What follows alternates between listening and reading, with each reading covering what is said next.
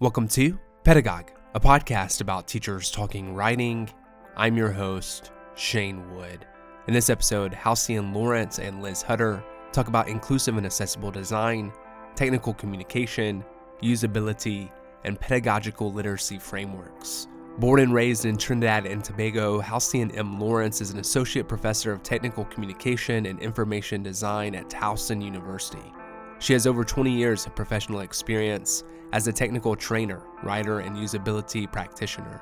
Her research focuses on speech intelligibility, accent bias, and the design of speech interactions for voice technologies, particularly for underrepresented user populations. She holds a PhD in technical communication from Illinois Institute of Technology in Chicago.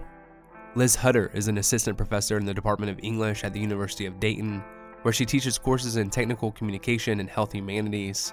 Her scholarly interests cross multiple fields, including rhetoric, health communication, disability studies, narrative, and the history of medicine and science. One of her specific projects examines the development of communication practices around life-saving. She regularly and enthusiastically collaborates with Dr. Halcyon Lawrence on matters of technical communication pedagogy and scholarship. Halcyon and Liz, thanks so much for joining us. Halcyon, as a teacher, you are committed to inclusive and accessible design, so your approach to teaching and curriculum development focus on inclusivity and accessibility. Can you talk more about your approach to teaching and what this looks like in practice with your students? So I think it's important to sort of set up who my students are and the kinds of classes that I teach. Teach only upper level technical and scientific writing courses and all courses in our graduate program in professional writing. And at the undergraduate level, very rarely do I teach an English major. So these courses that I'm teaching are what we call the service course. And so for those students, I think it's important to know that they often have their last set of writing instruction in the form of first year comp or maybe one other course. So there hasn't been any formal writing instruction. They're often coming out of technical fields or STEM fields. And so they're taking this course that I teach as part of a requirement, which sometimes makes them what I call hostages, part of a requirement that for their degree. So I think it's important to set that up. As a result, one of the major assumptions that I find in my students is that because they are taking an English class, there are assumptions about what they're going to do in this upper level writing class. And it's often that they're going to be writing essays. And so very early and throughout these courses, I've had to keep who my students are in mind as I design the courses and what I'm going to reinforce. And so what often needs to be reinforced isn't just that they aren't doing essays, but that the writing that they're going to be doing in technical and scientific writing is task-oriented. It's about somebody coming to their writing to accomplish a particular task for a particular purpose. And so when I talk about the fact that my classroom and my curriculum is inclusive, it is about inclusive and accessible design, which is about writing that centers the reader as a user. And so I work really hard to get my students to think about readers as users, readers who are not themselves or not their instructor or not their peers, but readers who have a very practical task that they need to accomplish. And I know for our listeners, the pedagogue, that might not be novel, but for our students, it is such a new idea that there's somebody who's going to act on the writing that they're doing. Somebody who's going to make a decision based on the writing that they're doing is a really novel concept. So a lot of all of the major exercises that I do start with objective and lead very quickly into getting students to think about audience, writing user profiles or writing audience analyses and keeping that central to the writing that they do. Liz, let's talk about your teaching. What are some of your goals in teaching technical communication, or some principles that guide your pedagogy? I guess it's easy to piggyback on what Halcyon shared, because there are some similarities. My context is a little bit different in that currently most of my technical communication course, it is upper level, but it's for the health science students or the students who are in the biological sciences. So like Halcyon, my students typically are not English majors, although my class is designated an English class and it has that designation of ENG. So students already, I think, compartmentalize me in this course in a way that aligns with creative writing, or we're going to read novels or write essays, which, through no fault of their own, that has been their past experience. So it is a service class. This course for my pre-med majors, they tend to, it's satisfying a required class in their curriculum, but it's also that curriculum is responding to medical school requirements. So med school is saying students need an English class, and then this is in part how they, I think, come to my class. The students who are in the more of the health sciences, which is a different college where I am, that kind of encompasses a lot of pre-OT or pre-PT, nursing, those kinds of students. And so the requirement is serving, I think, a different function. So nonetheless, students are in this class, I guess that it's safe to say that they've been tasked with having this course as part of their curriculum, and they may not really understand why they're taking this or the ways it might benefit them sort of professionally. So in terms of principles, though, immediately, because again, like what Hal echoed, my students, their most recent English class or writing class has most likely been freshman writing. And that emphasis there is on preparing them to write academically. And by that, I mean, and I talk about this with my students, is they're doing analyses or comparisons. And the audience, and they are readily admit it's for the teacher and for the purpose of, as they say, we want to get a good grade when we start talking about it. So they, the concept of a task-driven form of communication is really unfamiliar to them, because they're used to writing to demonstrate knowledge or mastery. They haven't made the shift that their communication is driving some decision or action. So because I teach a lot of, because I teach a writing in the health professions course, when I talk about technical communication, I really bring it back to someone, a patient, a caregiver, a family member, is what's at stake is a decision has to be made. And sometimes that decision might be as ordinary as, changing, deciding what foods to incorporate in a new low sodium diet. Or they might, at the other end of the spectrum, there's more at stake and they're making a decision about a treatment option or about end of life care or something like that. So I think already they come, so I try to make that clear very early on as a way to kind of break them out of this understanding that you're writing for the teacher, and that my presence is really is less about they're not writing for me. And then the second principle is tied to this. And again, just to reiterate what Halcyon shared, is the concept of a user is also, as opposed to a reader. I tend to emphasize more, we talk about the difference between a reader and a user, but the idea of a user, again, I think is that it's not a passive activity, that there is use going on.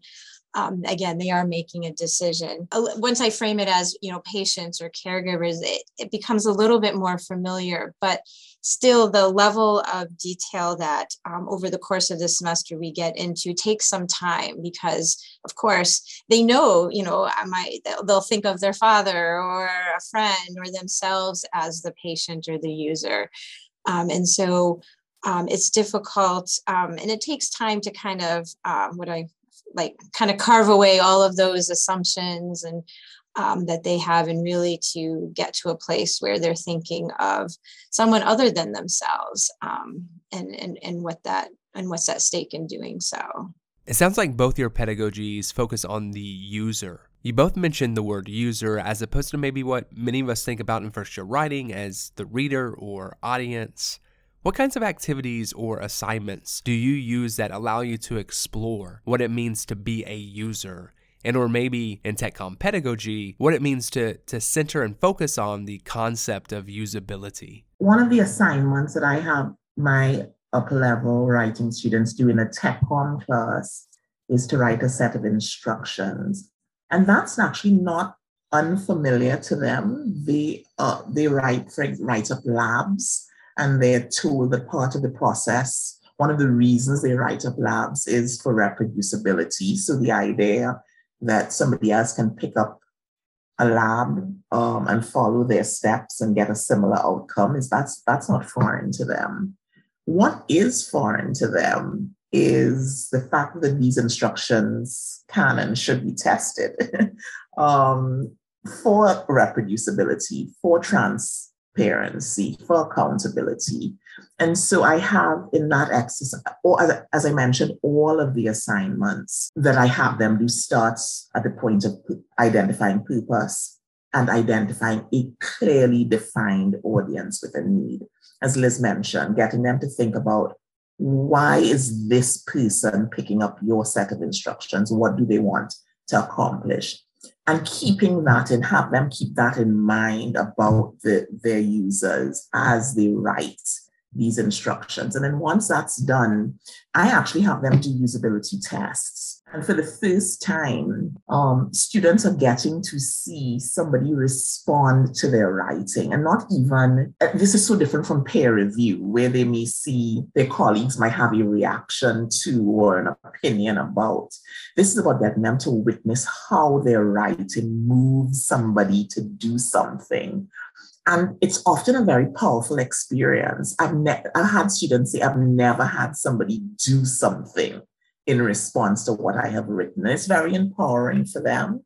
It's also very powerful in that it removes me as the instructor in terms of how I correct and train and teach, because there are things that when they see somebody stumble on, or it's not clear, that's far more powerful than me. I can see it. I can tell you that's going to be a problem. But to see them, that they have the opportunity to see somebody grapple with their writing, I think is a really powerful thing. Yeah. In my writing for the health professions, I have an assignment that is to assess the usefulness, clarity, and understandability of a piece of public-facing health education or health promotion material. And so again, I don't think that's like a new or kind of innovative assignment. But what has changed for me over the several semesters I've kind of been designing iteratively this assignment is, initially I approached it as choose a document and let's talk about plain language and design and sort of how all of those things support the messaging of the document. And I would, and they did that well, but of course, the user dropped out. And I, at that time, was talking about the user, but I really had put it into the background. So the user became almost just like a homework assignment. So who do you imagine would be using this or reading it? But what I found, though, too, is what shifted is I've given more emphasis to the persona part. And what's become less important in terms of what I've put less emphasis on is that document analysis, that I've had to kind of elevate what I thought was just a one-off homework assignment to its own sort of major project. So it is, creating a user persona, which again is not a new kind of assignment. I do have some constraints, though, the kind of research that I ask my students to do is limited because we don't have access to, patient populations. And so we spend a lot of time then talking about how can you learn about someone who's different from yourself when you don't have access to them directly. And I actually find that very fruitful. And I think it opens their eyes too, to see different ways that they can learn about a particular condition. I send them to blog posts. Illness blogs are very common for certain conditions, and they sort of see other persons kind of documenting maybe what it's like to live with a chronic illness of a particular kind. So the user persona takes on a lot more depth, and we kind of move from demographic characteristics. And when it comes to health information, I also spend a lot of time that health decisions are very much informed by beliefs and attitudes. And that's also something students, I think, have taken for granted about, of course, everyone's going to do what the physician says, or of course, they're going to share everything up front with their physician. So part of this user persona is starting to flesh out some of those things that are less tangible, that what motivates someone, what kinds of health experiences might a person have that might be influencing their hesitancy about surgery and so forth. So, as a result, this persona takes on sort of a life of its own. The other difference I would say that I found helpful for students is I actually do the persona as a collaborative assignment. I used to have them do it individually. And what was happening when I would ask them how they came up, some reflection on their development of the persona, I was getting a lot of, I based this on my uncle or my roommate. And truthfully, I didn't see a problem with that. But in terms of my goals of a truly kind of user-centered persona and someone other than themselves, I worried, I realized that was maybe not, that was working against it. The collaboration I found helps them see that there is more than one way to talk about someone with a particular condition. And I find that they kind of bounce ideas off of each other. It also allows them to do more to the breadth of research, I think, is better. So then they come together with, I found this out, or here's this. And so they sort of put together their persona collaboratively and kind of negotiating the different ways that this persona could take shape, ultimately showing them that there isn't one type of person who's going to have a knee replacement surgery, that they actually see that they have, wow, it's not just my uncle, that there are all these other variables to take into account. You co-wrote a chapter called Confronting Methodological Stasis, re-examining approaches to technical communication pedagogical literacy frameworks. That's in the edited collection Effective Teaching of Technical Communication, Theory, Practice, and Application, which won the 2022 4Cs Award for Best Original Collection of Essays in Technical or Scientific Communication. Can you talk more about what you're doing in this chapter, the purposes of your writing, and what you hope teachers will take away from this? As I was listening to Liz talk, and based on the questions that you've asked us, so much of what we've shared led to this, because Liz and I talk about pedagogy all the time. And we talk about the kinds of challenges that we have teaching our students to write, particularly as we described who our students are and where they're coming from. One of the things that we recognize is that we feel a certain kind of pressure in our upper level writing classes to create multiply literate students, that on the surface, we're asking them to do one thing, but really there are so many literacies that we require of them. And some of them they've not received instruction that develops those literacies prior to our class. And so we found ourselves teaching at different institutions, finding the same challenges because we were always teaching this service course.